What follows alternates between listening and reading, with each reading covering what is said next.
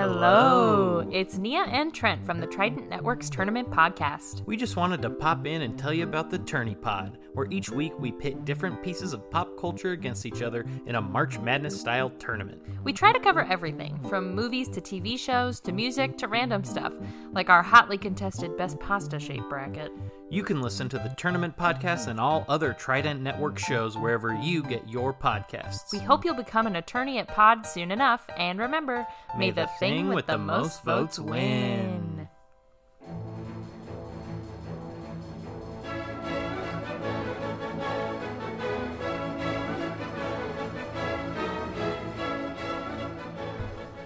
Oh my god, hi. Welcome to Disney Adult, the podcast where Chicago comedians review Disney properties from the perspective of adults.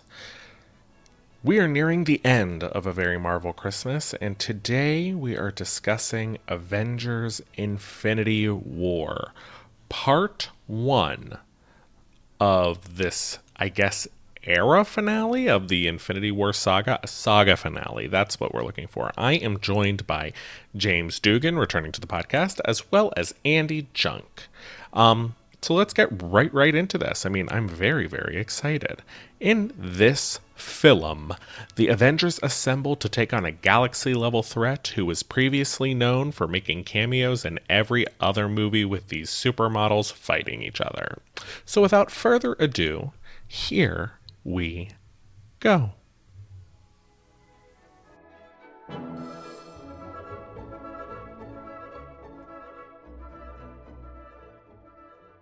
Hello, gentlemen. Good evening. Good evening. Today we are discussing Avengers Infinity War. Almost, but not quite, the culmination of all of these films that we've had. First of all, I'm joined by James Dugan and Andy Junk. Dugan, we know you're a huge fan of this. I had you back specifically because I wanted, for Infinity War and Endgame, I wanted people who, I originally was just gonna like sort of pick whoever's around and like do everything random, but I thought for these two movies I need to have at least one person on the call who I know is as passionate about these as I am. Perfect. You found me. So we know that's you. Andy Junk, I have no idea if you even care about these movies, if you've ever seen any of the films that lead up to this. Well, okay, so I hate to disappoint, but I have seen, I think, almost all of them. But I have watched, as I think I said before we started recording, I watched most of them on planes. Okay. When I saw this movie originally, I saw it on a plane, and so I've watched it since then. And I mean, they're engineered to be entertaining, and I am entertained by them. You know, they're. So I don't have a complaint about them as a whole. I'm not super crazy passionate about them, but I do. But they're fun movies. They're fun to watch. This is I have to break in here because Andy and I have spent a good amount of time together in our lives, and we often find ourselves talking about like art and the art that we appreciate. And whenever Andy talks about a movie he doesn't like, he compares it to a Marvel movie. No, that's not true. Usually it's movies that I do like. I'll be like, it was so great. It wasn't like a Marvel movie at all. No, but that's what I mean. You're always like, oh, it's just like a Marvel movie. It's all right. Well, okay, but if we've got a hater in the house. We've got a hater in the house. I promise I'm not a hater, but I'm just a snob. No, this is. I feel like I had a revelation recently. Our mutual friend Arnie had just gotten back from Disney World, and he was talking about how his experience was like so. It was incredible. I mean, it's Disney World. It's like the happiest place on earth, and like he was describing the rides to us and like how much energy and thought and artistry and technical prowess went into creating these like imagineered experiences. But like ultimately, like they are designed for profit, but they are also like feats, in every sense of the word. They're so epic and huge. And that's how I feel about Marvel movies, is that they are like technical masterpieces. They put like amazing actors on screen with like tight, well-crafted scripts, amazing action sequences, but like I cannot shake the fact that I know they're designed entirely for profit, as most movies are, to be fair. Mhm. But these ones to me are like supercharged, and so that's why I keep one foot out of the pool. It's when so it comes funny to 'cause through that whole monologue, I was like, I think he's criticizing this, but I agree. I'm into everything he's saying. I'm like, Yeah, I mean, yeah, it is. It's like ultimately it is entertaining. It's what you said. It's like ultimately it is entertaining and it is impressive. also part of me doesn't want them to be like super big swings, and I know this is my issue because I mean you are 100. Oh my god, I'm dying. You're 100% right. Oh. They're not taking big risks. They're not imparting like a lot of artistic integrity or like artistic messaging throughout any of these Marvel movies. And if they were, I would get nervous because a big swing means a big miss. So the fact that they're all kind of formulaic and middle of the road, but Yeah. decent, I love that. I love a reliable thing. I love that I know what I'm getting myself into when I show up into these movie theaters. I mean, they also do, I will say, and now I feel like I have to defend them. I feel like it's my shitty boyfriend or something. I'm like, no, you don't know what they're like. You don't know what they're like when we're at home. They're different in front of other people. They get nervous. He's so sweet. Yeah. Which I'm not going to defend. Who cares? Also, by the way, don't feel the need to not shit on these movies. This podcast is mostly us shitting on this movie or movies in general. Well, and if I'm not being clear, I do like them. I am entertained by them. I like them, but James has almost a religious reverence for them. That's we're probably James and I are probably cut from the same cloth. Yeah. Well, and also, Devin, maybe we are gonna. This might segue perfectly into us talking about the plot of the movie. But I think that in terms of big swings, I think this movie took some big swings. Yeah, I I think agree Infinity with War that. definitely took some chances that previous movies did not take. Oh yeah, and like paid off in dividends, I think. Yeah. Let's get right into it, shall we? Mm-hmm. Yes. I'm going to be reading this off of Wikipedia, so if anything is wrong, it's not my fault. Blame the public. Hello. This is what's wrong with crowdsourced information. The crowd is an idiot. Having acquired the Power Stone, one of the 6 Infinity Stones, from the planet Xandar, Thanos and his lieutenants, whose names I'm not even going to get into, Ebony Maw, Ebony Maw, Cull, Proxima Obsidian, Midnight? Proxima Midnight, and Corvus Glaive. who are never named in the movie. Never named Never once. Even though they give them such good drag queen names. Every name is delicious. They never once say them. They intercept the spaceship carrying the survivors of Asgard's destruction. After subduing Thor, Thanos extracts the Space Stone from the Tesseract, overpowers the Hulk, kills Loki. Thanos also kills Heimdall. And after all of this, he sends Hulk to Earth using the Bifrost. Okay. This movie is plot dense. But also out the gate, a couple of big swings. They kill Loki in the first scene of this movie. Yeah, the like only charismatic villain in the Marvel universe up to this point. Yeah. Like amazing. Yeah. Like, dead on arrival. A beloved character they kill in the first scene. They also kill Heimdall, and Hulk gets his ass kicked. Yeah, and they don't just kill him; they fucking brutalize him. Yes. It's like when you can see people's veins when they're acting. I'm like, this person needs a raise. Oh, like that wild. Yeah. And they when you see those blood vessels burst in their eyes, you're like, oh, this guy's really getting choked. Yeah, this is serious business. And he also like bitch slaps Hulk around for a little bit. You're like, this guy is nuts. I love that scene so much when Thanos is just like working the body and like like, oh my god, like a speed bag. Yeah. And I think I remember watching it in the theaters and thinking like, oh, we thought this was going to be a big movie. We didn't realize it was going to be like this. Is when, and what a great choice to have such a big swing right at the top, because you knew like, oh, this is not like the little Red Skull. This is not like little Ultron, Earth virus. This is a whole nother level of insanity. Yes. Yeah. They are outmatched from the beginning of this movie. Yes. And I will just say, like, throughout, I mean, I know I said that Loki is the only charismatic sort of like memorable Marvel villain that you see in these movies, but Thanos is awesome. Like Thanos is like, I like his ethos. I feel like he is driven by a mission that like I don't agree with. It's wrong, but like it makes sense for him. Yeah. And like, and I'll put a pin in this. I got something to say about how Thanos acts versus how everybody else acts and why Thanos is ultimately successful. I'll put pin in it. We'll come back to it. I was like, waiting. Okay, good. So then we're immediately zapped back to Earth. Hulk crash lands in the Sanctum Sanctorum in New York City, reverting to his original form as Bruce Banner. He warns Stephen Strange and Wong about Thanos' plan to destroy half of all life. They recruit Tony Stark, and then Ma and Obsidian arrive to retrieve the Time Stone from Strange, drawing Peter Parker's attention. This scene is maybe one of my favorite scenes in the entire MCU. What, the fight scene? Or Everything from the moment everybody feels that the spaceship has arrived outside.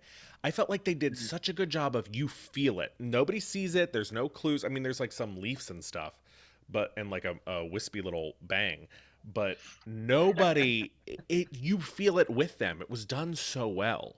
And then going forward, every turn, like they step outside and it's a little bit of chaos. And you're like, okay, there's a lot of stuff going on. And then they round the corner and it's the largest spaceship I've ever seen in my entire life. It's humongous, this like giant Peloton bike wheel of a spaceship. And the fight scene after that is so good.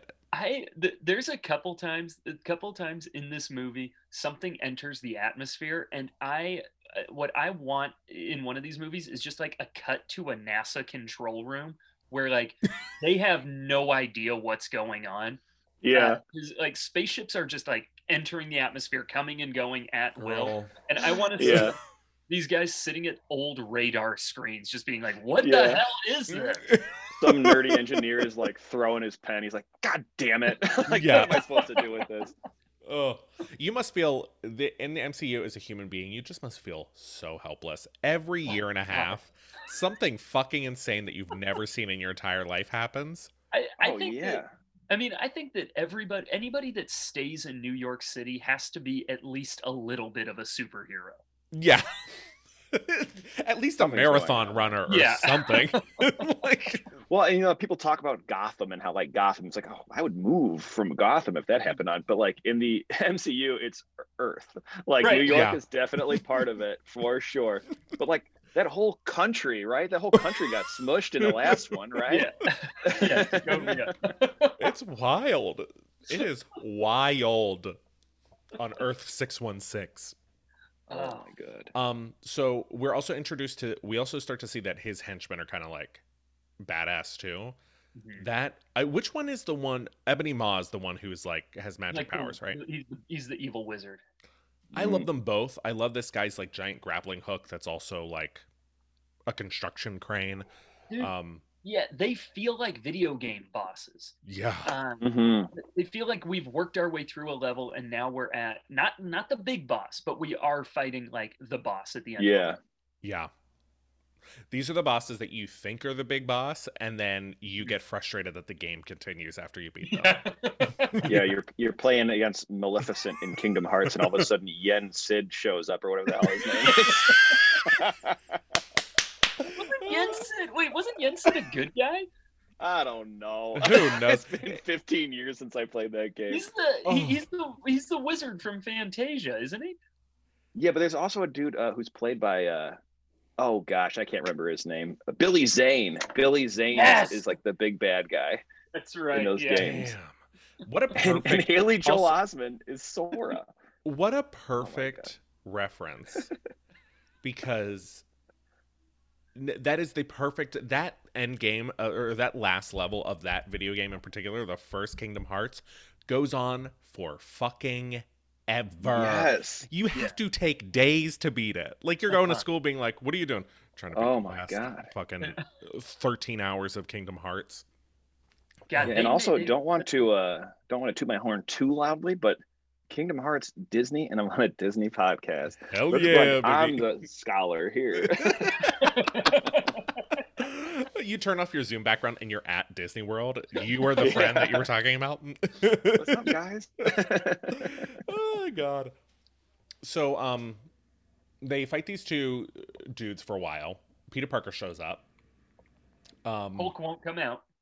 Hulk won't come No. out. Which, by the way, what a cool and interesting... I thought about that choice the whole movie this time. I don't know why. When you rewatch these, like, my brain tends to focus on one new thing I think about. I'm like, what a good... I mean, I liked the choice, but it is an interesting choice to have him not turn into the Hulk for some reason. There's like I remember the trailer had shots of the Hulk, like had shots of the Hulk in Wakanda and had Hulk like fighting things. So they lied to us in the God trailer. damn it. They lied to us like in a weird way, which is that they show instead of like showing they like added something to the movie that we were expecting, and Yeah. but then but I do have, and I'm going to put a pin in this because there is a moment in this movie that I was like, I can't believe that, and on this watching, I was like, I can't believe that Hulk didn't show up here. That would have been so cool. But there's a pin. So, question: do they justify it? Is it just Hulk is scared of Thanos? Is that what's going on? I think so, and I think the storytelling device is probably that, like, we've set up that Hulk is like unstoppable in this series. Mhm. So if he's afraid of Thanos, Thanos must really be tough shit. But I remember rewatching, I was like, what an interesting choice to have, because they could still just have the Hulk getting his ass kicked every 15 minutes in this movie, but to make him like scared is so interesting. It heightens a lot of scenes.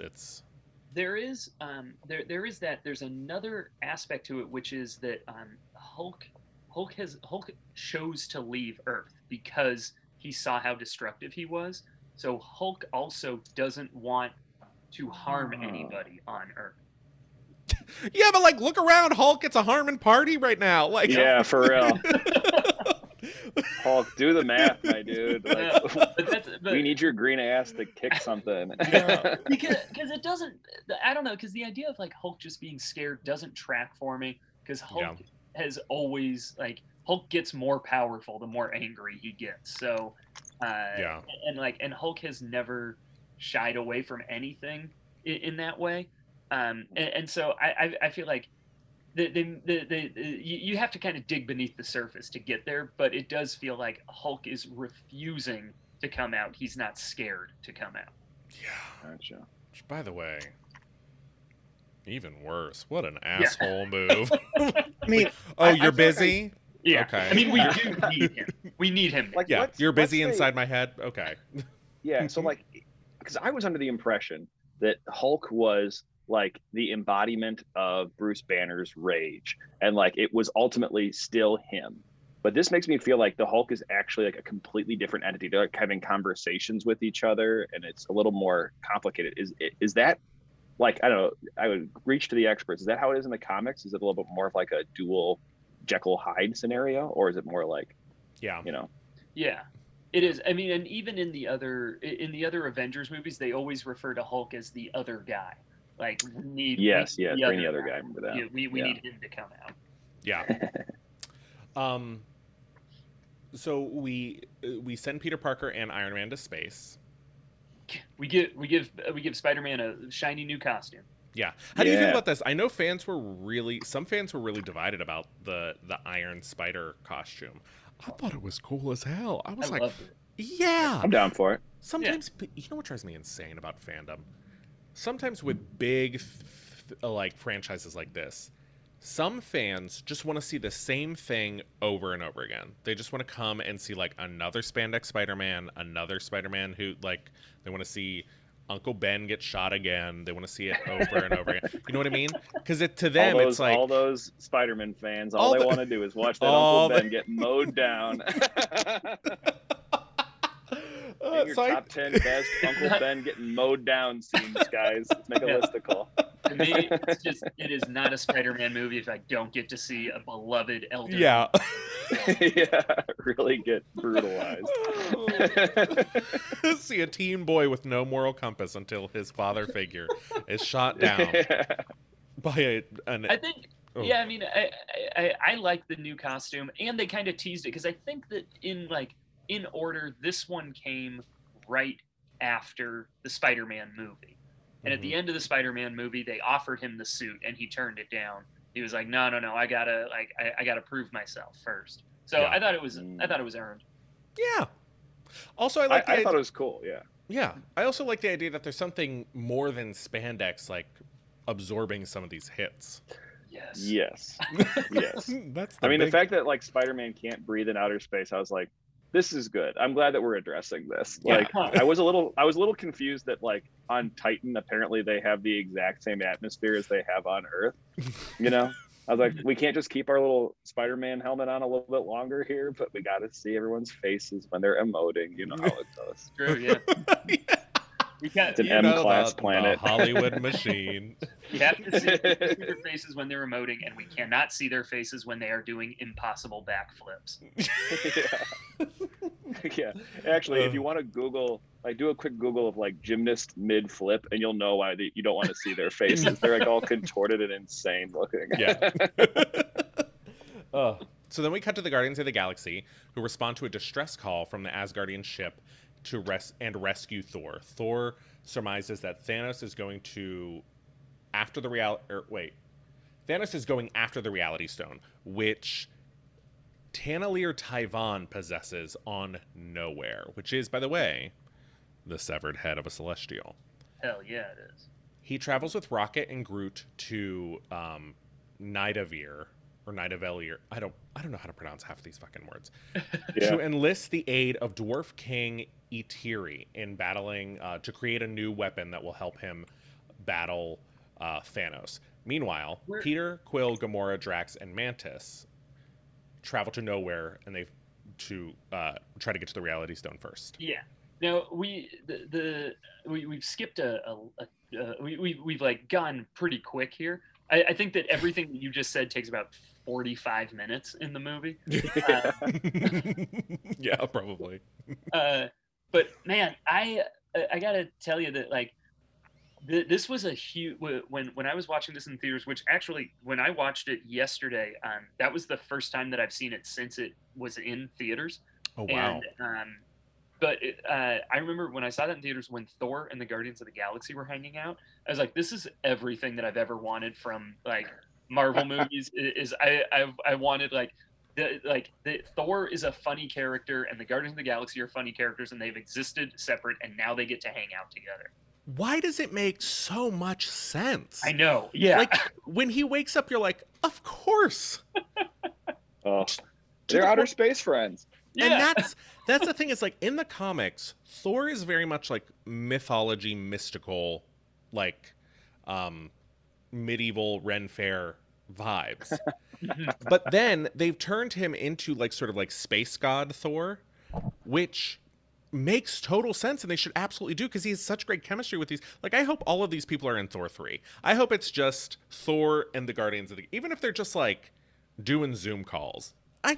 They're so good together. Oh, I mean, Drax, is that Batista's Drax, right? Yeah. Yeah. He fucking kills it in this scene. He is so funny. I mean, I got my misgivings about the Marvel universes. I got none about Drax. I love my boy Drax. Drax is a fan favorite on this podcast. And also, their kind of sense of humor, like their comedic takes on these characters are very similar, but they don't feel that like they feel distinct from one another. Yeah. Like Thor and Drax are kind of both like dumb, or not dumb, but like sort of blunt without what's that word? Tact, and just kind of sort of say whatever they mean. You would think they would like step on each other's toes when you're trying to, but they make so much sense together. They're so good.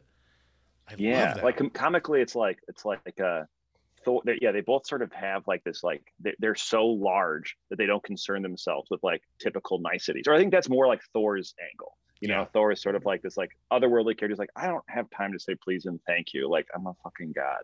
And then Drax to me is just like, he goes the other way, where he's like, I fucking worked in a mine for my entire life. Like, I'm not going to wear a suit for your dinner party. Like, that's like his angle, but they both sort of meet in a similar plane. It's so and then, good. But like Rocket, it has that also. Like Rocket doesn't care about your niceties, and Groot doesn't care about your like manners. I fucking love Rocket. Rocket is my Drax. I fucking love him. What does that mean? Rocket is my Drax? Because Andy said that Drax is like perfect on every level. To me, Rocket is perfect on every level. Rocket for Congress. I love him. Is he morally bankrupt? Of course. Is he? No, he's getting donations from the NRA. And then he like kills the entire NRA and then takes the money back. He's wild. Yeah. They're wild. Also, it's insane that that's Bradley Cooper's voice. I can't. I can't. I need to see a video of him doing it. Exactly. It is unbelievable. It makes me feel like, everything I've ever done is untalented. What a hack. Like, Bradley Cooper can literally, as I'm trying to hear him, I can't hear him. Right. Yeah. And the videos of him doing it are insane. Are there videos of it? Oh, yeah. Oh, my God. All right. I know what I'm doing after that. Yeah, for real. Because it's... Gotta Google me some Rocket. Also, they do such a good job with Gamora. And this whole movie is sold by Gamora. This entire movie is sold by how serious she takes this threat. It is. Mm-hmm. It is wild that she is able to balance all of the wackiness from the other Guardians. That she is the only straight man in a room full of clowns, and she does balance them out. Yeah, she's so good. Mm-hmm. I could talk about this. This is good because this actually segues well into my pin that I had from earlier. So, I think the reason why Thanos is ultimately successful is that he does not take half measures. Like there's so many times where so many characters have the opportunity to essentially end this threat by killing one person. Yes. And through their like sympathy and like human weakness, they allow Gamora to live a little too long. And they let Vision live a little too long. Mm-hmm. And like all these things happen. And if they had just been a little more decisive and fucking thrown Gamora off the cliff, like, Thanos had the guts to, they could have stopped him. Yeah. Not that I think that you should throw your daughter off a cliff, but I do think that if your goal is to, have the universe's population or stop that from happening, you have to be willing to to get a little dirty. Mm-hmm. Yeah. And I'd like to make two confessions right now, or like two public statements. One, if it's ever a choice between killing me and saving the entire universe, kill me.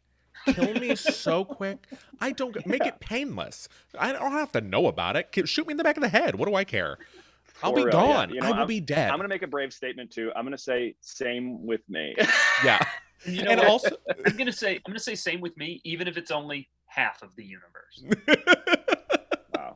James even if it's like a school bus full of kids, like whatever, just like weigh your options. Think about me with a critical eye. Think about what I offer the world. And then take me out. And the second thing is, by the way, if you're anybody who's close to me, including my husband, including you two, including my friends, I'm killing you too, without even thinking about it. I'm like, this is what they would have wanted. Don't ask them. Bam. Half the universe, yeah. Yeah. God. Absolutely. Sure. He's a whiz. I don't know. Devin, I don't think you're going to be able to pull the trigger on me, though.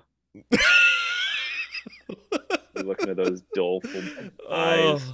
I don't know. Long flowing locks. And you do have a way of getting me to do whatever you want. You just start singing that song from that scene in Ghost. Do you know what's that song called? Unchained Melody? Unchained Melody. You slowly whispered under your breath, and I'm like, no. The gun shakes. All the bullets fall out of the gun. I'm like, what am I doing? I can so much. Please don't. You're gonna die too. At least it's a coin flip. There's a good chance you're gonna die too. That is the other great point. That's the other thing is like you could also still die and save nobody. Right. It's true. So here's a question: was Vision's life on the line with this snap because he's a robot? Like, would he? Because he has a soul, or like what's the requirement there? I think it was. I mean, because he did die. like he is a living. But he wasn't snapped out of existence. Like if he had if he had been around for the snap, would he have been a possible casualty, or because he's a robot? I mean, the same way I guess that like, you know, Nick Fury's jacket disappears. Maybe like if he's holding someone's hand, he will turn into dust. But I don't know. I watched this whole thing about what would actually happen if the snap happened, and like some masters scientists getting their masters is like, what a cool thing that will be very popular, and it was. And her whole thing was like, it depends on what his definition of life is. If Thanos' definition of life includes anything that is technically living, that also includes plant life.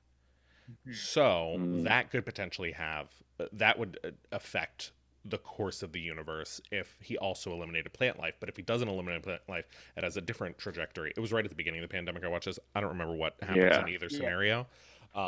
But if his light thing is like just life is in like people who are cognizant. Yeah. And he sets the terms. That makes sense. And I think that's what it has to be, because his whole thing is there's not enough resources. Yeah. And so it has to only be the things that are like consuming those resources. Yeah. He fucks up his whole arm and he's like, shit, I also took out the plants. Oh, damn it. Oh, damn it. God. I killed half gut bacteria in everybody.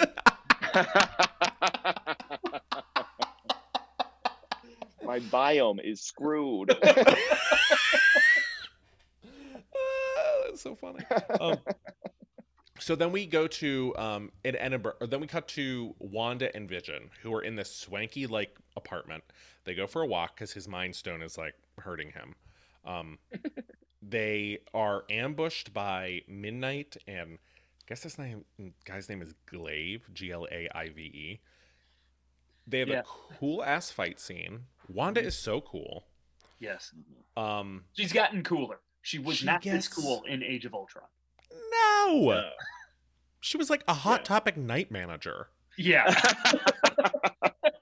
With like superpower. It was nowhere near this. She's flying them. She's casting spells. She's so cool. She's doing backbends and stuff. And also props to Lizzie Olsen for like making that look believable, like that magic, the way her hands and body twitches and like how much she commits to it. Mm-hmm. There was one moment where she has her fingers just sort of like centimeters away from Vision's stone, and you just see her fingers kind of moving. And I was just like, man, good on you acting this without the CGI. Like, how embarrassing must it be to be an actor in these movies, like where you have like Thanos is standing on like moon shoes to give him the height and has like a foam head that everyone has to stare at. It's like so silly. Yeah. And they all have to take it so seriously. Yeah. It's so funny. It's also funny to imagine, like, to them, it's like watching a brand new movie they've never even seen before, because they're like, yeah, we were looking at blue walls when we recorded it. Like, yeah. They get like only the pages of the script that are relevant to them in that very moment. Like, it's insane. Wild.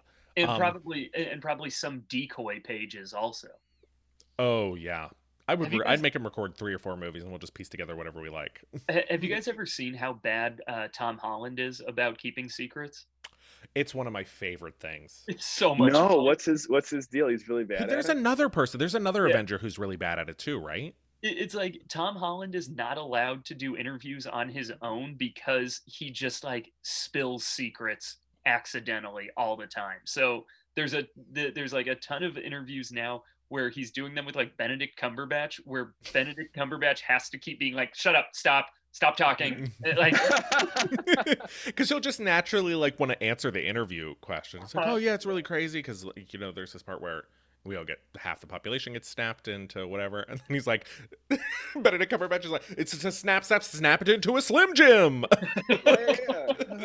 Whatever. Oh, it's wild. Yeah. Jeez. I'm gonna Google Tom Holland telling secrets, and I'm gonna Google Rocket Raccoon in real life. Yeah. Yeah. Just make my Google list right after the interview. Open up all your tabs. So Wanda and Vision get in this fight with these two. Wanda does everything she can to sort of stave them off as long as possible. And then we see, and James, I don't know if the reaction in your theater was the reaction in my theater, but when Captain America shows up and I am not a Captain America super fan by any means. When he showed up and they did the one thing that I wish they would do in these Marvel movies, which is use a reoccurring music theme. Uh-huh. He shows up. He shows up behind this play, and they use the Avengers theme. The crowd went wild.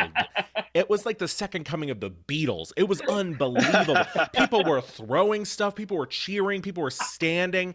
That's why you watch Marvel movies, is to go to the premiere. If you don't go to the premiere, a lot of this shit is lost on you. See, they didn't do that at all on the plane. Like, everyone just sat quietly. Didn't throw anything or even stand. And then it's so the three of them, Steve, Black Widow, and Falcon, are so good. Mm-hmm. They make you feel like, and I also think it's important to still have like people who are kind of like regular people in these teams, because then it makes you, the audience is like, that could be me. It couldn't, but you feel like yeah. But two of the three people that you just named do not have superpowers. Yeah. It's closer to, I'm closer to them than I am like the witch. You know what I mean? Yeah. Like, well, and there's certainly a couple moments in the fight scenes with Black Widow and is it Midnight is Carrie Coon's character, who also Carrie Coon, my celebrity crush, love her. I feel like you've told me this before. I think I might have at Carol's bar. I think oh my god, you Carrie Coon. Side note, that bar was one of the last times we went out before like the event of COVID. Before the snap of our reality. And my drunk ass had no idea. I am a literal like 15-minute walk from that bar. The apartment I lived in, when we were at that bar until 4 a.m, and I was outside like, I need to get an Uber. I need to get out of here. Like, you guys can't distract me. I have to go. I was a 10-minute walk from my apartment.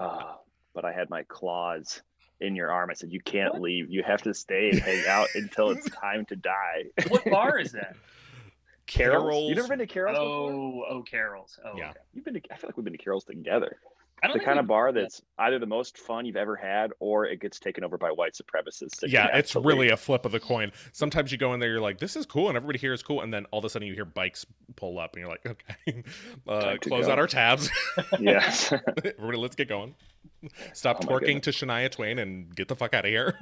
Yes, but anyways, so Carrie Coon and her fight with Scarlett Johansson, there's a couple times that she blocks some stuff with like a nunchuck or something. I'm like, no way, she can't go toe to toe with this creature. Like, this creature is beating up like legit superheroes, and she's like, the fact that you can dodge or block anything seems like, nah. I know you got trained pretty good, but like, yeah, you got bones like me. You got Proxima Midnight is also like 1.25 times the size. Yeah, she's like 9 foot tall. Yeah, she's got the weight and the height advantage, and like, no matter how good of a fighter you are, Black Widow, you're gonna get overpowered.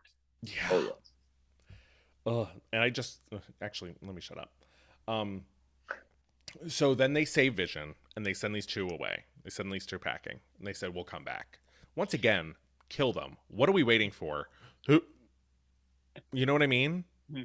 Stab her in the head with that prong thing she brought. Absolutely. I just don't. No one wants to kill anybody. And also, Black Widow does this thing. Scarlett does this thing in this movie where she whispers a lot of her lines in a really sexy way, which, depending on my mood, I either think it's the most genius decision an actor can make, or the most bizarre thing I've ever heard. It really depends on my mood, but she says something along the lines of like, we don't want to kill you. Yeah. Yeah. And I'm like, because it's also probably like a lot louder in the reality that they're living in than the actors are giving it credit for. Like, things are falling and crashing, and they're still like talking just above a whisper. Yeah. It's like, in this world, you ain't mic'd up. Like, we also, I don't know what you're saying. Also, I don't see any ears on Proxima. Like, you might need to shout. I really like. I really love the idea of like that. Everybody in the Marvel universe is a little bit more powerful than like we are, just as humans. That every human is a little bit more powerful, and that it's just a little bit louder in the Marvel universe at all times. Everything's just a little louder. Yeah. Just a skosh. It's like air conditioning is like painfully. It'll disrupt a meeting if the air conditioning. Get your AirPods Pro. Turn on that noise cancellation. Then we cut back to Vision asks Maximoff to destroy him to keep the Mind Stone. We touched on that. Roger suggests that they travel to Wakanda, which he believes has the resources to remove the stone without killing Vision. Once again, to your point, Andy, sacrifices need to be made. This was this moment. This is I almost always agree with Captain America. But this moment when Vision was like, "Hey, you have to kill me," and Cap was like, "No, we don't trade lives." I was like, "This is one for $1 trillion." Yeah. Sounds like a bargain. Like, willing to give up their life and is asking. This is the time. Run the numbers again. Also, it's it's Vision. He knows what he's doing. Yeah. You know what I mean? He's smarter than any living thing. So he's like, "This is a solid call." But also, the Vision could have offed himself at any point. He could have stepped in front of a train, gotten, I'm going to say it again, smushed, and they could have just plucked that stone and they gave it like an old hammer to it, you know? Vision is not guiltless in this monstrosity. I think they did say that Scarlet Witch is the only one powerful enough to destroy the stone. Because her powers come from the stone. Yeah. Ooh. You fool. There goes your train theory. But you know, the reason why she doesn't, destroy the stone is because it's going to kill Vision. If Vision killed himself some other way, that's like, okay, well, I guess I can crush the garbage that's left. Like, who cares? Well, we haven't discussed whether or not Vision adheres to the 3 laws of robotics as set down by Isaac Asimov. Because what are the 3 rules? Because if he does, then first rule: we don't talk about the rules of robotics by Isaac Asimov. I was literally thinking, like, if you throw water on it, it breaks. Yeah, don't feed it after midnight. Yeah. Magnets are bad. Wait, what are they for real? It's like the 3 laws. Yeah. The first law is a robot may not harm another human being or through inaction allow a human being to come to harm. A robot must obey the orders given to it by a human unless that would conflict with the first law. And the third law is a robot must preserve its own existence as long as that doesn't conflict with the second and first law. Gotcha. Okay. And where are these? Those are it's a series of stories by Isaac Asimov. Okay. Called I, Robot. I, Robot, the guy who wrote the book that I, Robot, that Will Smith flick is based on. That's so humiliating that the only thing I recognize in that sentence is the movie that Will Smith is in. Very cool. It's very the listeners out there. If you're looking for a cool little like exploration of morals and as like robotics advance, it's a very cool collection. Yeah. Wow. I just saw this thing the other day. Actually, you know what? Let me shut up. This movie is 14 hours long, and we're halfway through it. I feel like I'm personally responsible for most of it. No. It's all of us. It's all of us. It's literally all of us. Don't want to talk about the weather or the pandemic? Me either. No Wrong Answers, Non-Burning Questions to Kickstart Conversations is a conversation card game where you can ask life's least pressing but most important questions. Why talk about vaccine rates when you could debate questions like which cereal mascot would be the best kisser? Or you own a boutique candle shop. What is your least popular scent? These are the burning questions you should be asking. This card game is created by 2 of my friends, my personal friends, Paula Skaggs and Josh Linden. Yes, I have friends talented enough to create a card game, and if you love me, you love them, and you'll love this game. No Wrong Answers is a deck of 70-plus conversation starters that you'll come back to and debate over and over again. This is great for dinner parties. It's great for Zoom happy hours, first dates, classrooms, prison visits, fast food drive-thrus. It literally, there's no place that these conversation starters won't work. Holidays are right around the corner somehow. And this would make a great gift. It would make a great thing to put out on the table to, generate conversation between you and your family. You know how hard it is to catch up after you haven't seen each other in the year. What are you going to talk about? The fact that you share blood? No. You're going to reach for one of these cards and you're going to get the conversation started.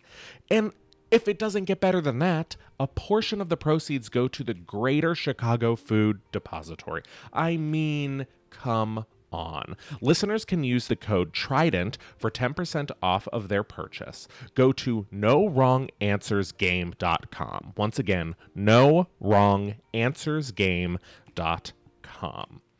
And use Trident for 10% off of your purchase. I mean, come on, y'all. This is fun talk and not small talk. I talked about Drax for too long, as well as like that whole scene. Yeah, and I just talked about a series of short stories from. Okay, so Nebula escapes captivity. So also, when they do go to, we skipped this part a little bit. They do go to try to get the Reality Stone from Thanos. Turns out he already has it, and he pulls a whole thing on them. He turns the one girl into spaghetti. He turns Drax into like Legos, and. And the whole, I remember being in the theater being like, is that it? Are they dead? Because they're killing people left and right here. Yeah. So then he kidnaps Gamora, where Gamora finds out, Gamora knows where the Soul Stone is, and she told Nebula that she knows. She didn't tell her where it was, because Gamora is smart. Yeah. And this, sorry, a couple things here. One is like, this is where you truly start to understand that Thanos is always ahead of them. Like the heroes are trying their hardest, and every step of the way Thanos is like, I'm 3 steps ahead of you at this point. Mm-hmm. And then also, if you want to talk about like artistic, like truly like awesome cinema artistic moments, the like forced perspective on Nebula when you first see her floating there, and then like when the camera pans over to the side and she's all dismantled and stretched out. That was like such a like weird, shocking moment for me. It was like a form of torture I had never seen before. Yeah. It was gross, and you felt so bad for her. By the way, I'm gonna put a pin in something. I love pins. Oh, it comes full circle. So Nebula escapes captivity and asks the remaining Guardians to meet her on Thanos' destroyed homeworld Titan. Stark and Peter kill Ma and rescue Strange. They do this in the coolest way. Peter has this like running joke that he like does old movie references, but they're like still modern, or at least I would like to believe they are. Yeah. Because it's old movies for Gen X or Gen Z. Yeah, it's like Empire Strikes Back is another one that he talks about, and yeah. I'm like, damn. I mean, he's not wrong. I love old movies. Have you seen Euro Trip? So I work. Do you know Michelle Trachtenberg? Yeah. I work with teenagers that have informed me that only old people have a Facebook. Ooh, how humiliating. Good to know. Good to know. The story's too long, and once again, I need to focus. Here's the thing: is that it's also starting to become a thing that only old people have Instagram. That's sick to me. I know. Instagram to me is the best form of social media. It's so hard to be annoying on it. Like all you can do is post pictures of like chocolate and babies, and you have a great time. And it feels like all the other ones are so ripe for just like becoming shit shows. And don't the kids know that? I'm gonna slightly disagree, because I do think for the most part you're right, but every once in a while somebody will go on like when people cry on their Instagram stories, that is so cringy. Even if I'm with them and I'm like, that's really rough, I just don't think, if you're in an emotional state, just worry about dealing with your emotional state. I cringe at things I was proud that I put on the internet for. Like jokes and stuff that I loved at the time. I look back on them being like, oh my God. I couldn't imagine if I'm like having a breakdown on social media. You're going to, just don't do it. Yeah. Oh my gosh. Anyways, we gotta talk about Thanos or something. Not me shitting on people's Talking emotions. about the decay of society is fueled by social media. I'm here literally being like, I hate when people have feelings. So Anyway, back to my explosions and CGI Yeah. monsters. back to how much I love Rocket and think he's a moral compass I should follow. So Nebula escapes. They tell everybody to go to Titan.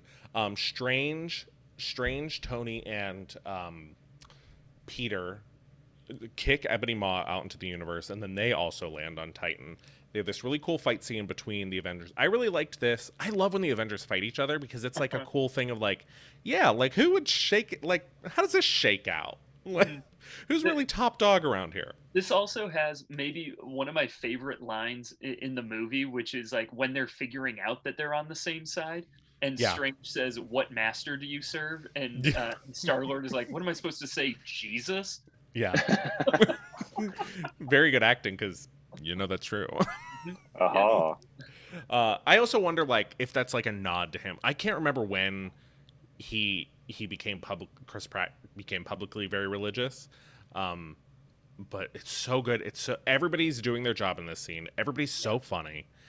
The action is so good. It's still funny somehow. It doesn't feel like trite or like it's wedged in there for no reason.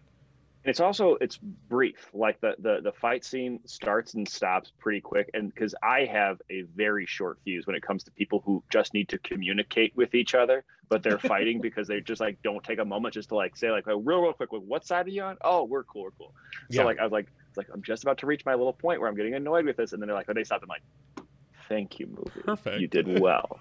Thank you. So Why is Gamora? Yeah. And this is also, by the way, sorry I'm having a hard time following this plot.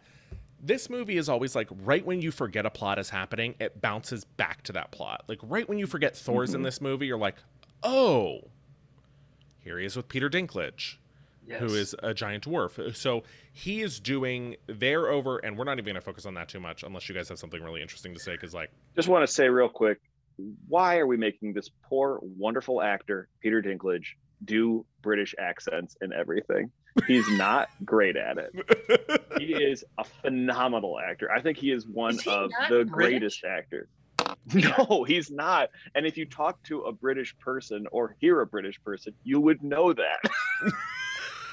But like beyond just Hello, like, I'm Peter Dinklage. I talk with a real British accent. But beyond That's what like it sounds Game of like. Thrones and this, I've seen him do the British accent in a lot of things. yeah, He's got sort of like a weird accent in He's got a little bit of an accent in I think Lion, the Witch, and the Wardrobe, where he plays one of those characters, but not in like Elf or the Station Agent. I think he's in the Station Agent, or no, he might not be. I don't know. But anyways, Elf, he speaks with his just classic American baritone, and Crush is it.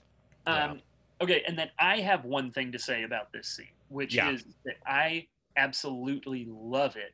I love it because it feels like mythology. It feels like a task that a god has to complete. He has to like reignite the star, and he has to hold it open while he is like pummeled by its energy. I like this feels like it could be straight out of Norse mythology. Yeah. They also don't waste any time. It's not like frivolous. We're not there for a long time. We're not having like large breakdowns. We essentially say like, yeah, you were supposed to protect me and you didn't. And then he's like, yeah, they fucked up our whole plan. Like everything's dead. Can we make this damn axe? It's like, oh yeah, sure, cool. And then there's a really touching moment where Groot forms the handle, which makes me cry, and I love it. But I also do think like, if we had to travel across the galaxy to get a material that's strong enough to kill Thanos, I don't think his branch handles can hold up here. What should we use to hold this otherworldly godlike material? Like, how about wood? It was like the weakest of the elements. I was like, oh yeah. Okay. Damn, I sure hope Thanos doesn't have a lighter, or else we are fucked. This handle is going to turn to ash. There's no firestone in his gauntlet. We should be okay. We should be okay, yeah. so they're doing that. This is where the movie starts to sort of like come to it. Thanos goes to retrieve the Soul Stone, bringing Gamora. We see Red Skull there, who I guess was that. As I've rewatched this, whenever I rewatched the original Captain America and he gets zapped into space, I was like, oh, okay, I guess that makes sense. Yeah, they I kind of didn't quite buy it. this one. Yeah. Yeah. I was like, what's this Nazi doing on this planet? Like, this seems Like, could you imagine? strange. Also, could you imagine traveling to a whole nother planet and there's still a Nazi there? You're like, the fuck, Yeah. dude? I can't get away Yeah. from these assholes. You guys seem cool. Are you part of the master race? Okay, cool. Yeah. If you want, you can have a Yeah. stone. Also, he it's had like, dude, you're not. You have red skin. What are you talking about? Yeah. And he hasn't changed. He hasn't learned anything since then. He's still all about his same beliefs. Yeah. Yeah. Like, it could have been great. We're like, no, it couldn't have. You're alone on an island. Shut up. You're What did turning he eat into. while he was there? Is there like a vending machine? Like, because think he's still like subject to the laws of man, right? He's got to go to the bathroom and drink water and all that No, sort I of think stuff. I think he's basically a ghost. Yeah, he was kind of He's like, floating and wispy the whole time. yeah. Ah. I was like, this guy's Okay. like one Well, of that the. actually gives me more questions than answers. Okay. I think he says that he was okay. cursed by the Soul Stone to like. Okay. Yes. I'll buy it. I'll buy Yeah, it. it's like, whatever. Yeah. Or no, I think he was cursed by the Tesseract when he held it in his hand and shot him into space. Mhm. By the way, don't Hmm. touch those motherfuckers. No, you Um, should. They're to get the Soul Stone. Thanos has to give up something he loves to like understand the weight of the Soul Stone. This beautiful scene where Gamora just like gives this whole monologue of like, "I've waited so long to watch you, but you don't love anything," and then he, in slow motion, drags her ass to the edge of the cliff and fucking pitches her like a cigarette butt. No hesitation. But feels No remorse. half measures. Yeah. No half measures. He's willing to kill his own daughter, and y'all can't even kill a robot. I know. Like, what? Oh my Yeah. god. Humanity didn't deserve to win. Once again, Yeah, if yeah. it's me or the universe, throw my ass under a Zamboni or something. Yes. Like, oh, And That's how you Gamora, wanna too. go? yeah, Gamora that's the too, only like way. in when was it Neptuna? What's her name? The Nebula. her sister Nebula. Yeah. When she was like crying and stuff, she's like, "Fine, I'll tell you where it is." And it's like, oh my god, no, don't. I don't care if your robot sister's having a hard time. Don't do that. No. Oh, Oh yeah, I my guess that's a gosh. great point. She can't be mad because she like gave it up because he was torturing her. I mean, that would be hard to everybody- watch, but You know, if you want to talk about the ultimate, the ultimate lack of will, let's just jump to the scene where Star-Lord punches him and gets mad. oh my god. So Oh. I saw this thing. Okay, so we go to the so then we kind of bring it to the end. Half of the Avengers are on this planet Titan, which is like his home world, I guess. And they wait for Thanos to show up. Thanos shows up and they immediately like launch into this big fight. We've already established Doctor Strange establishes that there's really only one scenario out of millions where this could result in a win. So we already know that Stark kind of Strange kind of knows everything that's going to happen. They start fighting Thanos. Great fight scene. Goes on forever. Mhm. So many cool parts. He pulls down a moon. Yeah. Yes. The pin I wanted to bring up. I love that Nebula's special move, her fatality, is driving a spaceship into somebody. I love it. She better do it in every movie she's ever in. It's the Yeah. funniest thing in the world. A spaceship hits you. Oh That- my god. And balls to she doesn't know she's surviving. She's like, balls to the walls. We're going to hit this guy with my car that is a spaceship. Yes. With a car. Oh my god. So James, did funny. we ever get to your pin, by the way, or are we still waiting for it to be I depinned? I think we are still waiting for it, but also I forget what it was. Damn. I don't even remember what the inciting incident for the pin was. Yeah. Pins are tricky. You got to be careful with pins. You got to make a little note when you make a little pin. That's my Yeah. my Damn, Advice. what was my pin? Oh no, we think about don't it. have time for you to sit there silently and think about it. We No. have to talk about another 2.5 hours of this movie. No. We'll wait. I love this fight scene, and then we get to the moment which is truly so annoying. They're about to get this gauntlet off this man's hand. And that's before he drops the moon on them. oh yeah, it's like halfway through the fight scene. Yeah. Oh my god, there's so much happening. But they're almost gonna get this gauntlet off of him, and they don't know Gamora's dead yet. We find out through this process, and then Star-Lord like starts punching him out of frustration, which then fucks up everything. He gets mad, which it's their mistake for not giving him something to do with his hands during that part of the play. Yeah, That, like, everybody else give him had a Game something Boy to so he do. doesn't hit his sister in the back seat. Like, everybody else had something to do and was engaged and was active and like, and then they're like, and then he comes in and the only thing he can do is like taunt Thanos. Yeah. Yeah, Like, give him a everybody fidget else has a spinner. job. Yeah. And also then like it becomes Tony Stark, which by the way, I love Tony Stark. I know some people don't like him, but Tony Stark then has to also try to take this glove off and win this whole thing and also talk this asshole down. I heard some film critics say that like because some fans are so mad about this moment, that's one of the reasons why Chris Pratt has a hard time finding live action roles. Is this Really?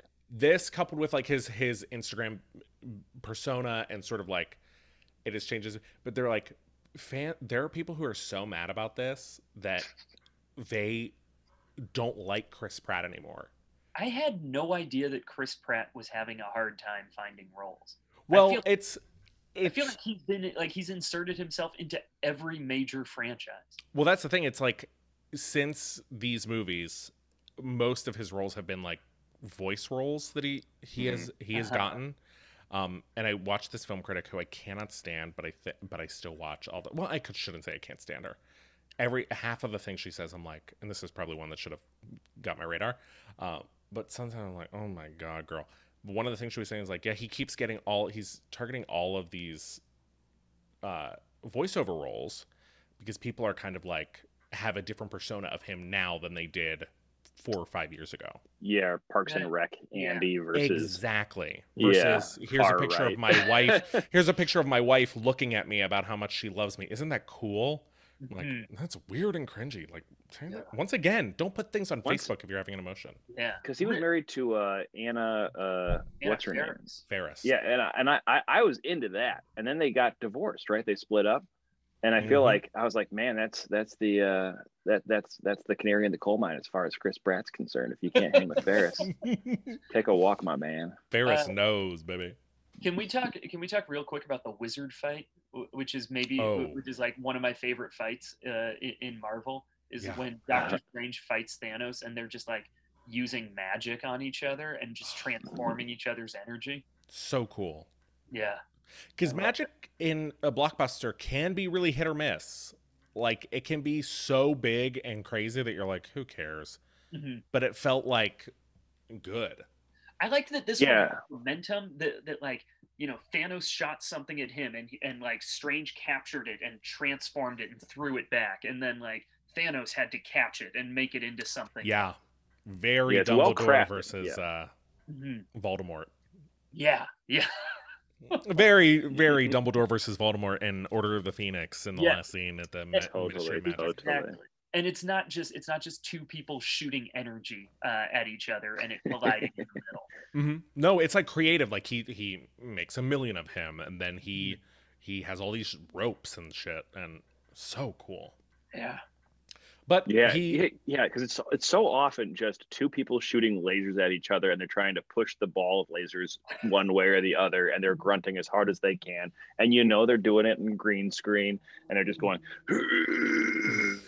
and like they must feel so foolish. I cannot get over how foolish all these actors must feel. Yeah. And God willing, someday I will get to be one of them. I will get to make stupid faces and wave my hand like an idiot on a green screen with actors who don't know my name, and I will be a star. For a couple $1 million, absolutely. How often do you think they were even in the same room together when filming this movie? So much of these movies now are like drawn. So much of them are just the whole thing. It's like a cartoon, basically. Mm-hmm. Yeah. So who knows?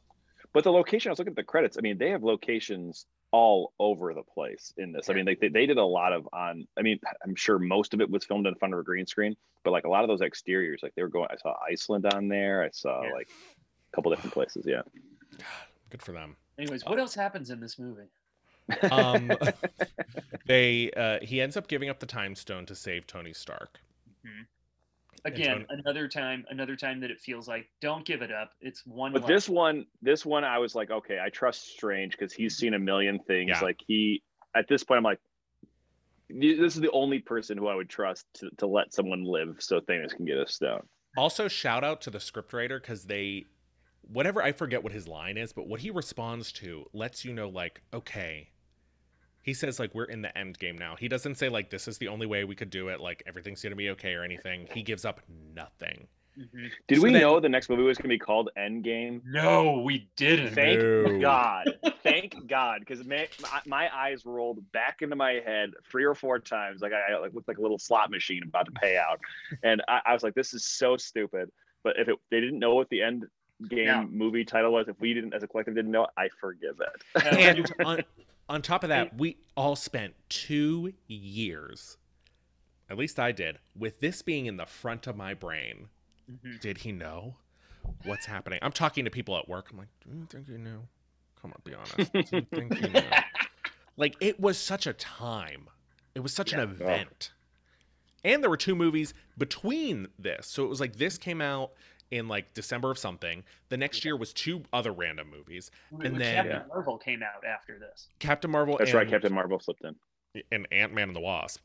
And then this one came back around like March of the next year. Yeah. So we spent like a year and a half being like, I truly don't know what's going to happen. Yes. And I remember like before they revealed the name of the final movie, because it was just Infinity War 2 at that point. Yeah. The Russo brothers kept being like, it was said. Like the name of the movie was said, and like it's out there for you to figure out. Did they do anything like this in Age of Ultron, where they had like one of the characters go like, "If we keep fighting this way, it's going to last forever, maybe even to an Infinity War." No, but they did say like, "Oh my God, here comes Captain America 2, the Winter Soldier." Yeah. Look out, Ant-Man and the Wasp. Oh my God. If I were in charge of Marvel, I would make sure that every single movie title for the next one was said during the movie. That would be like one of my rules as the executive director. It'd be like Iron Man would be like, "Hey, you can't be an Iron Man too. I'm the only Iron Man," and you have to kind of like figure it out. Sometimes it'd be fun. It'd be like the Stan Lee cameos, you know. Has anybody seen Thor: The Dark World?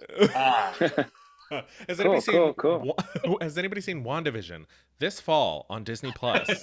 Yeah. Why did you say that? I don't know. Let's keep fighting. Okay. There's a dragon behind you. So he gets the time stone. Which, by the way, as I was rewatching this, also I was like, the time stone is the one you want to keep away from him of all of them. Fuck yeah, the time stone rocks. His greatest weapon. Yeah. Once he gets it, it's like game over.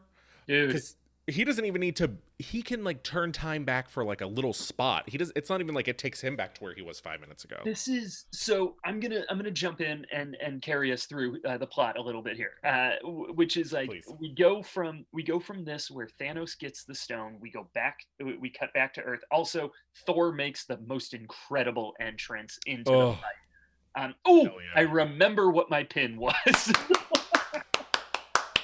Standing ovation. So it comes during this fight scene, which I love this like over the top, all of the Avengers like in Wakanda fighting. James, I gotta pause you. I love this pin showing up like Captain America in fuck. I forget it. Ooh, what I wanted to do was build some momentum for your pin, but instead what I've done is deflate it completely. I'm sorry. Here, wait. Let me set the scene for you again. We were talking about something else, and then give me another. Oh, I remember what my pin is. Okay, Okay. Devin, how's things with? I remember what my pin is. Oh yeah! Woo! Titties! Oh, I see. Okay. I thought, Andy, that you were trying to name the next Captain America movie in that No, moment. I recognized that I was drowning with a bit that was half baked, and I forgot to put the sugar in. I forget what my pin was again. Oh my god! Oh my god! No, I've got it. I've got it. God. My pin was, so we like come back to Earth and we're in this fight, and there's the point when Hulk or when Banner is in the Hulkbuster suit and he's fighting Cull Obsidian. Oh yeah. And this is the moment.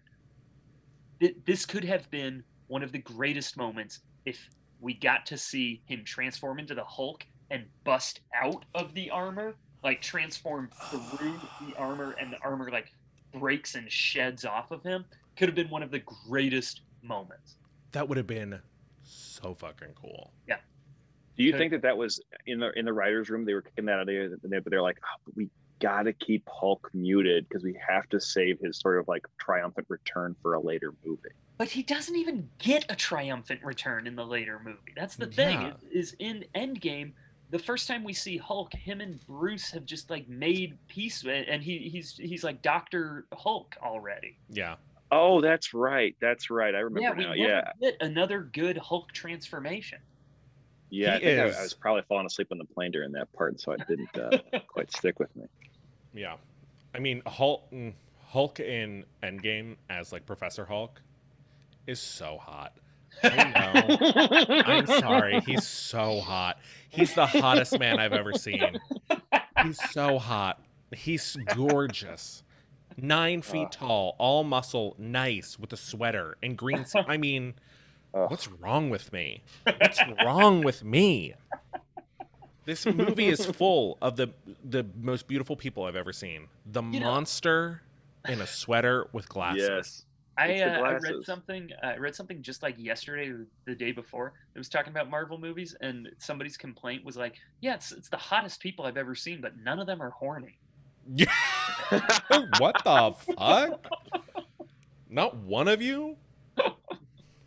God, some of these people got superpowers. Think of what they could do. What? So they had this humongous fight scene in Wakanda. We were doing the Black Panther episode. The ladies we had on were like, "See, this is what happens when you invite white people into Wakanda. They bring the end of the world." And I was like, "God damn it, they are not wrong." And they just show up. They're like, "Hey, by the way, we want you to fix our robot friend, and an army from outer space is on their way." Yeah. Okay, very cool. Wonderful. And meanwhile, we love your culture. Can we take it and just do it ourselves? So they have this huge fight. The fight scene is so good. It's ruthless. Everybody shines.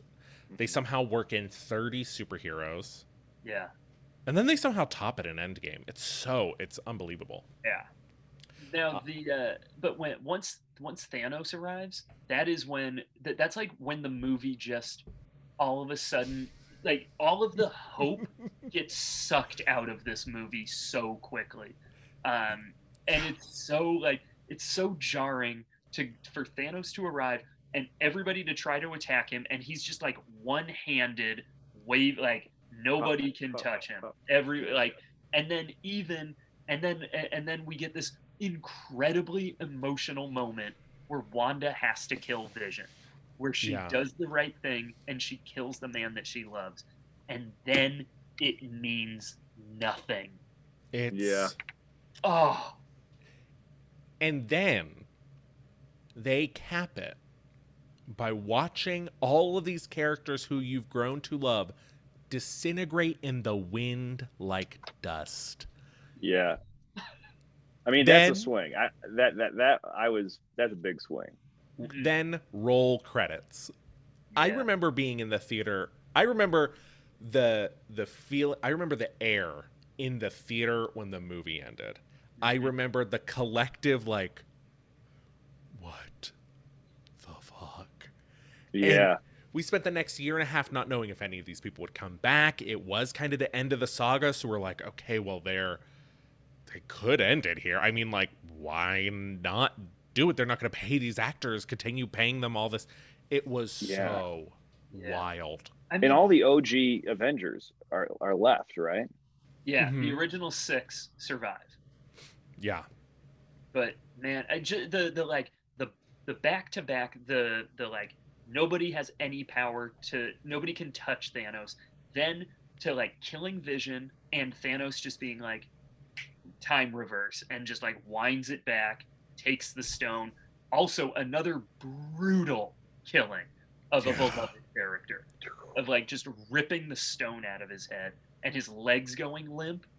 And then his empty eyes as he hits the ground and stuff. Horrifying. Do you remember which Avenger or which character dusting made you feel the worst? Spider-Man. And I hate that it was Spider-Man because I felt so emotionally manipulated. I'm like, everybody else had like maybe 3 or 4 seconds from when they start to disappear. They don't go, ooh, this hurts. And Spider-Man gets all the slow death. And he gets to say, this is hurts, or like, I'm cold, or whatever it is he says. And I'm like, God damn it. I hate that they're doing this. I hate that they're like using, just like they're breaking the rules just to make it more dramatic. And I hate that like I'm also getting a little choked up watching it. Yeah. It's fucking working. Yeah. I remember when Black Panther went, I was like, oh, fuck, this is serious. Yes. Like, because I was like, damn, Black Panther, that's like one of my favorite one of these movies. Like, I'm pissed. The thing, that movie had just come out, so I was like, oh, shit. Like, this is a big deal what's happening. It's not just going to be like, it's not going to be all Earth people. It is going to be like real event. It's like, and then when they get to Spider-Man, and he has that, I was like, this is unbelievable. Yeah. Also, it was only 2 people left on that planet. Right. That's the other thing. I was like, I think they're taking more than half. Tony and Nebula. Like the worst pair. Oh my God. Like neither one of them. That's the buddy comedy I want to see. Nothing for them to appreciate about each other's personality. Like the most serious and like, jeez. Oh my God. I Yeah. couldn't believe it. I mean, this is the we mentioned it earlier, but this is like the empire of this. It's like, it's so bleak, it's so hopeless, and you end it and you're just like, well, fuck, man, what are we gonna do now? Yeah. And then we get our end game or Return of the Jedi. But that is like so. When we talk about big swings again, it's like to kill off half of the characters and then just end the movie there, and to have Thanos win and go away. Like Thanos is still out there.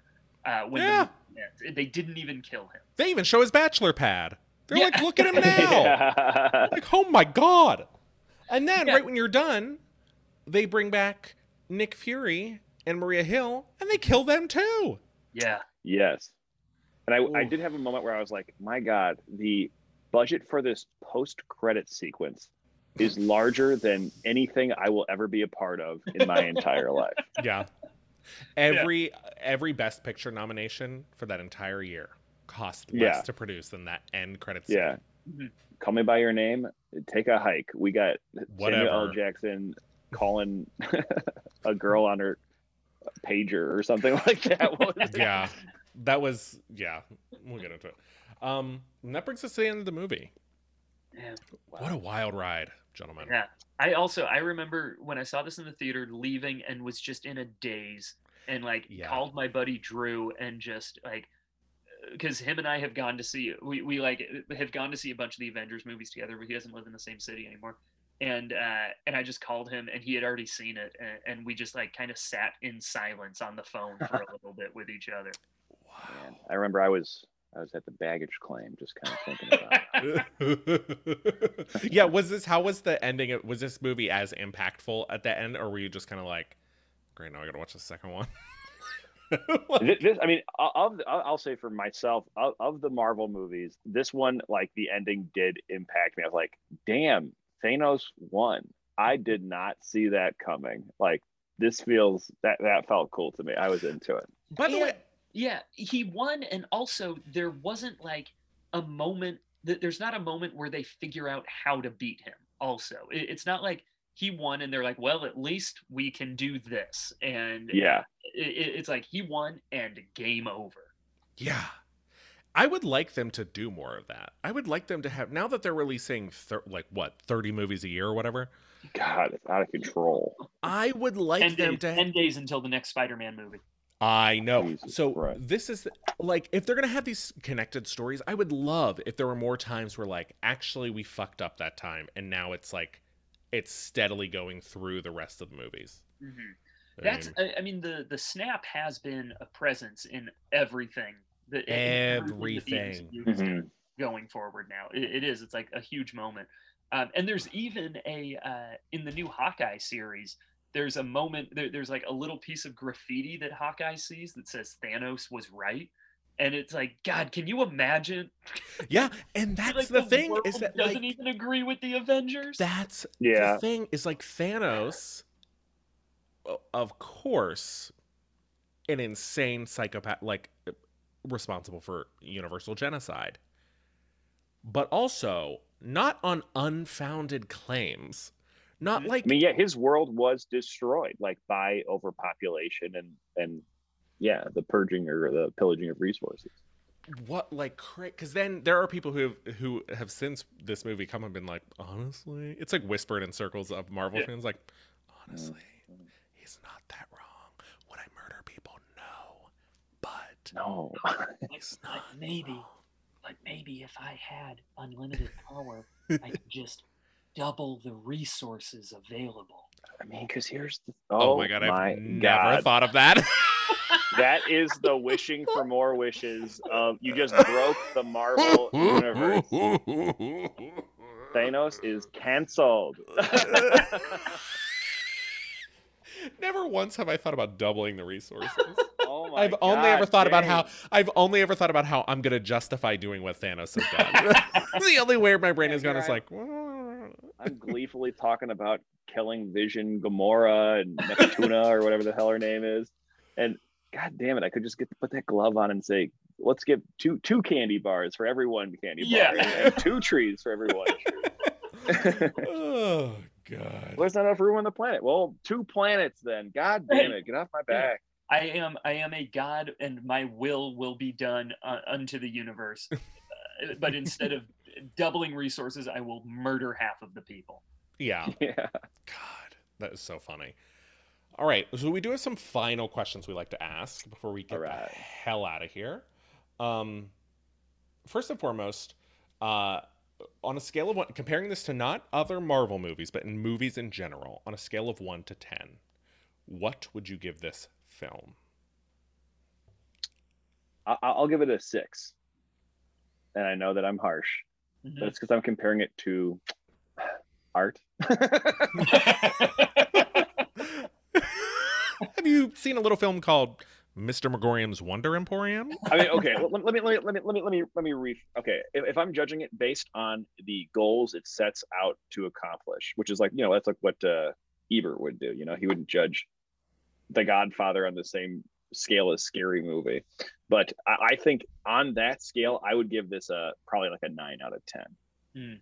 For me personally, I give it a 6 out of 10, but in terms of like what it goes for and what it accomplishes, and like being engaging and well acted, there's a couple of things I'm like, and actually now that I think about this whole doubling the resources thing, maybe I'll bump it down to an 8. Yeah, sure. Well, I mean, there's no wrong answers here. Doubling the resources, that doesn't, for me, that doesn't like break the universe, just because that isn't what Thanos, that's not like Thanos is one-minded, and even if somebody like brought that up to him, he would still be like, nah, because people will just consume him eventually. This is the way to do it. Yeah, I think he would be of the mindset of like, no, this is a lesson that needs to be learned. Yeah. Like the whole universe needs to hear this story. I mean, classic narcissist, but yeah. I give it, I would give it a 9 also. Okay. Because a movie that makes me feel the things that this movie made me feel is a worthwhile watch. And like I said, I haven't watched this since it was in theaters. I haven't seen Endgame since it was in theaters either. And that's because I remember the experience, and I remember the feeling that I had watching both of those movies, and it's like such a like precious experience. It really is experience for me. It really, I mean, the movie going experience of these Marvel films are something that, like, unless you've experienced it, I think the reason that Marvel fans hold these up so much is because, I don't know, it's like listening to sometimes rewatching them, it's like listening to a concert album. That concert album might be great, but you didn't feel somebody else's popcorn dump all over your lap when like you didn't feel some random person hugging you or like screaming or like it's wild. After a long season that we're coming to a close end, I'm going to give this film the tried and true 10 out of 10 that I have given. Holy cow. Every single film. That's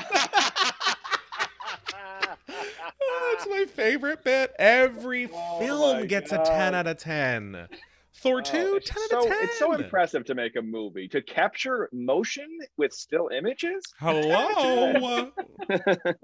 Who am I? To cast aspersions on a film.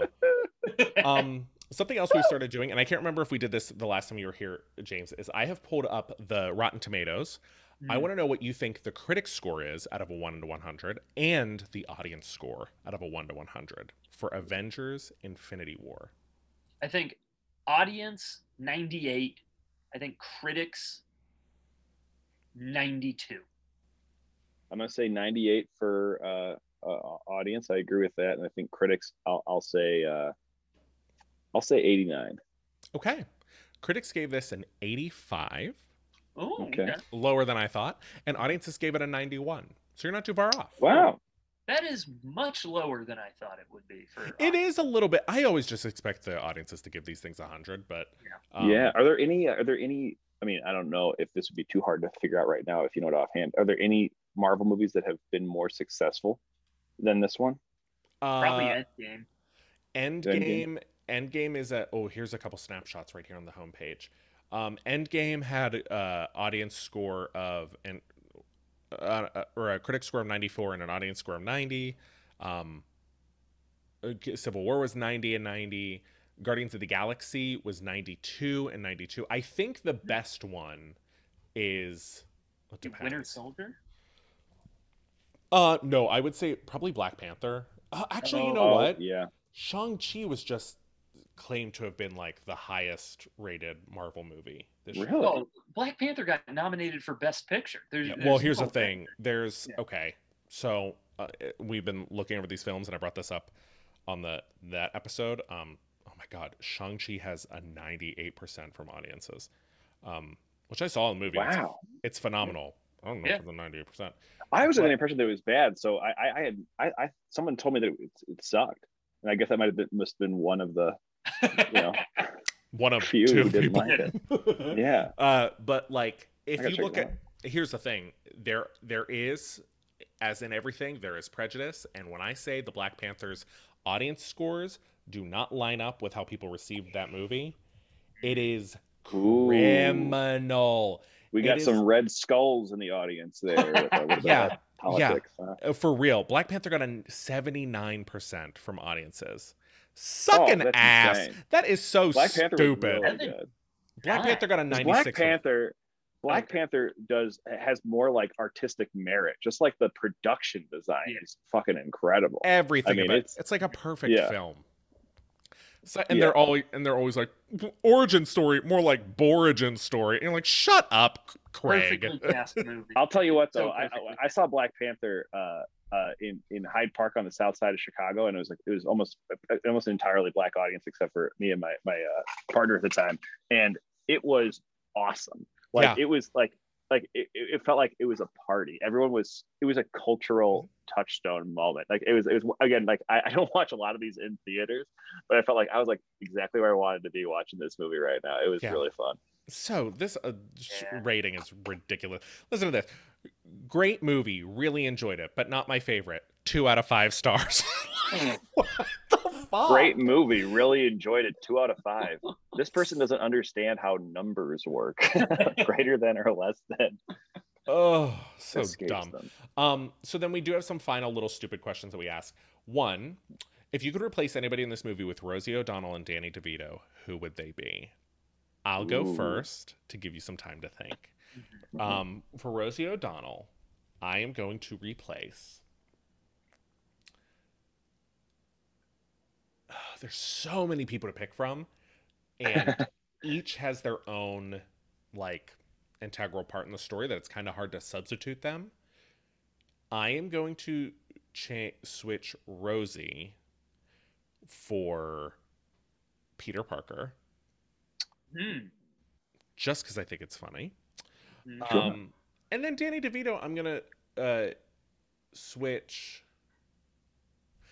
I take that back.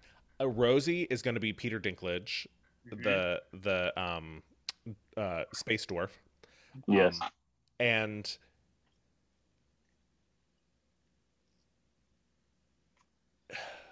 Danny DeVito is going to be Thanos. There we go. I love it. Danny DeVito with a huge chin. Man, Perfect. Thanos in this movie was so perfectly written and so perfectly acted by Josh Brolin. It's so funny to plug Danny DeVito in there too. Also, I don't know what it says about me. I kind of think Thanos is hot. Oh, put me You out have of my a type. misery. Yeah, you have. God, that scene at the beginning, you must have been going crazy for that one. Blah, blah, blah, blah. I turned into like a cartoon coyote in my eyes. But beluga. Oh my God. All right, I hate to take away one of your favorite characters, but I think I would do Danny DeVito as Rocket. I feel like he could pull off that role. I feel like he's got a similar kind of manic, insane energy. He'd be great. And O'Donnell, where would I put her? I'll think about that, James. You got yours locked and loaded? Yeah, I want to make Danny DeVito. I want him to be Cull Obsidian, the kind of like beefy henchman of Thanos, but I want to give him the Peter Dinklage treatment, and I want him to be like a larger CG version of himself. So I want Danny DeVito as he is, but sized up to be 10 feet tall. And Rosie O'Donnell. I want Rosie O'Donnell to be the voice of Tony Stark's suit. Oh. And I want it never to be explained why it's Rosie O'Donnell for this one and none of the other movies. I just want her to have that cameo. He's trying out a new voice. I'm gonna throw in Rosie as Pepper Potts. I think I want to. I want to know that Tony's going home to Rosie at the end of the night. Maybe we can get there. If we can get there. Second question and final question, because we've been here for so long. Who in this movie has, and this can be genderless, so it does not have to be male. Who in this movie has hot dad energy? Once again, I'll go first. I mean, I've named a couple. I've named a couple that I'm drooling. And just for the record, Cull Obsidian is I'm not attracted to. just to be very clear. Just because I don't understand your type at all. I don't want anybody to think I'm like a sicko or anything. But hot dad energy to me is between one of two people. Thanos and Tony Stark. Throughout this movie, Tony Stark has a good energy of like doing this, even though he doesn't want to. He's doing it out of like responsibility and a little bit. He's trying to shield Peter as much as he possibly can. And I don't know, something about rewatching these movies for this podcast is I've developed a little crush on Tony Stark, and I'm disgusted by that. Yeah. Not disgusted by Thanos. I don't know why you would be. He is so charming. I think that Robert Downey Jr. is like just the embodiment of charm. Like he's charming. He's America's Hugh Grant. Like he is just able to he feels like always watchable. America's Hugh Grant honestly, is perfect because that is such a mom crush, isn't it? It's like it's not only a good it's a good career mirror. because like Hugh Grant also had those like weird controversies, and we kind of like got over them and accepted him back. Yeah. Good on you. Damn, I really Has said Hugh Grant something been in pretty the profound there, huh? MCU? Hugh Ooh, Grant. that's a good question. No, I'm confusing him with somebody else. Did he play like? I thought he played like. What was his recent thing that he? He showed up in something recently that I was like, "You, what you doing?" Yeah. Here? Hold on, I'm gonna Google it. Well, I'm gonna go ahead and say, actually, I do agree. I think actually with your assessment, I think my hot dad would be Tony Stark. No, y'all. Rocket is the hot dad. Rocket, hell yeah, baby. Taking care of Groot. Groot is being Straight up uncle energy from that guy. He wants to like let you play with his guns and stuff. not when he's talking with Groot. Groot is a teenager, and Rocket's like, Oh, hey, come yeah. on, put that You down. got it. You got it. Put that video game down. It's gonna rot your brain. Yeah. So wonderful. Well, thank you both so much for being here. Any final What was thoughts? the Hugh Grant was in it? Cloud Atlas. That's the one that I saw. That I was like, No. I saw it on a plane recently. Cloud Atlas didn't see is Cloud Atlas. wild. Oh no, wait! I'm thinking of Jupiter Ascending. I saw on a plane. Cloud Oh. Atlas is fucking wild. Yes, I saw that in my apartment. Jupiter It is Ascending so insane. So bad. The Gentleman was what I was thinking of. Who am I thinking of? That was my last final thought, though. That Hugh Grant is in Cloud Atlas. James, any final thoughts on Infinity Wars before we wrap up? Oh my God! What a giddy feeling it gave me to like see things from that I never dreamed I would get to see as a kid play out on the big screen, and also I don't know how they're ever gonna make me feel that way again. Yeah. I will say I do think that this, as well as Endgame, are a sufficient reason to invest in the MCU. I think if you go through the slog of all 22 movies and you watch them with not a critical eye, let me be very clear, not with a critical eye, but with an open heart, then you get to this film and Endgame, and they really bring them together in a way that I still find to be incredibly impressive. To even think about like getting these actors available at the same time is wild to me. It took them 10 years of movies to build up to this movie. That's insane. Which is why, like, when now people are like, I don't like this next one, I'm like, well, you don't worry, you have 40 more movies until they all come back together again. Insane the amount of movies they're making. Insane. Yeah. Unbelievable. Well, thank you both so much for being here. Hell yeah, dude. Thank you for having us. Oh This my was so God. fun. What a fun time. All right, I'm going to pause the recording now. Disney Adult is part of the Trident Network. To learn more about our videos, live shows, and other podcasts, please visit thetridentnetwork.com. That is thetridentnetwork.com. And also, don't forget to follow Disney Adult on Instagram at disney.adult.podcast.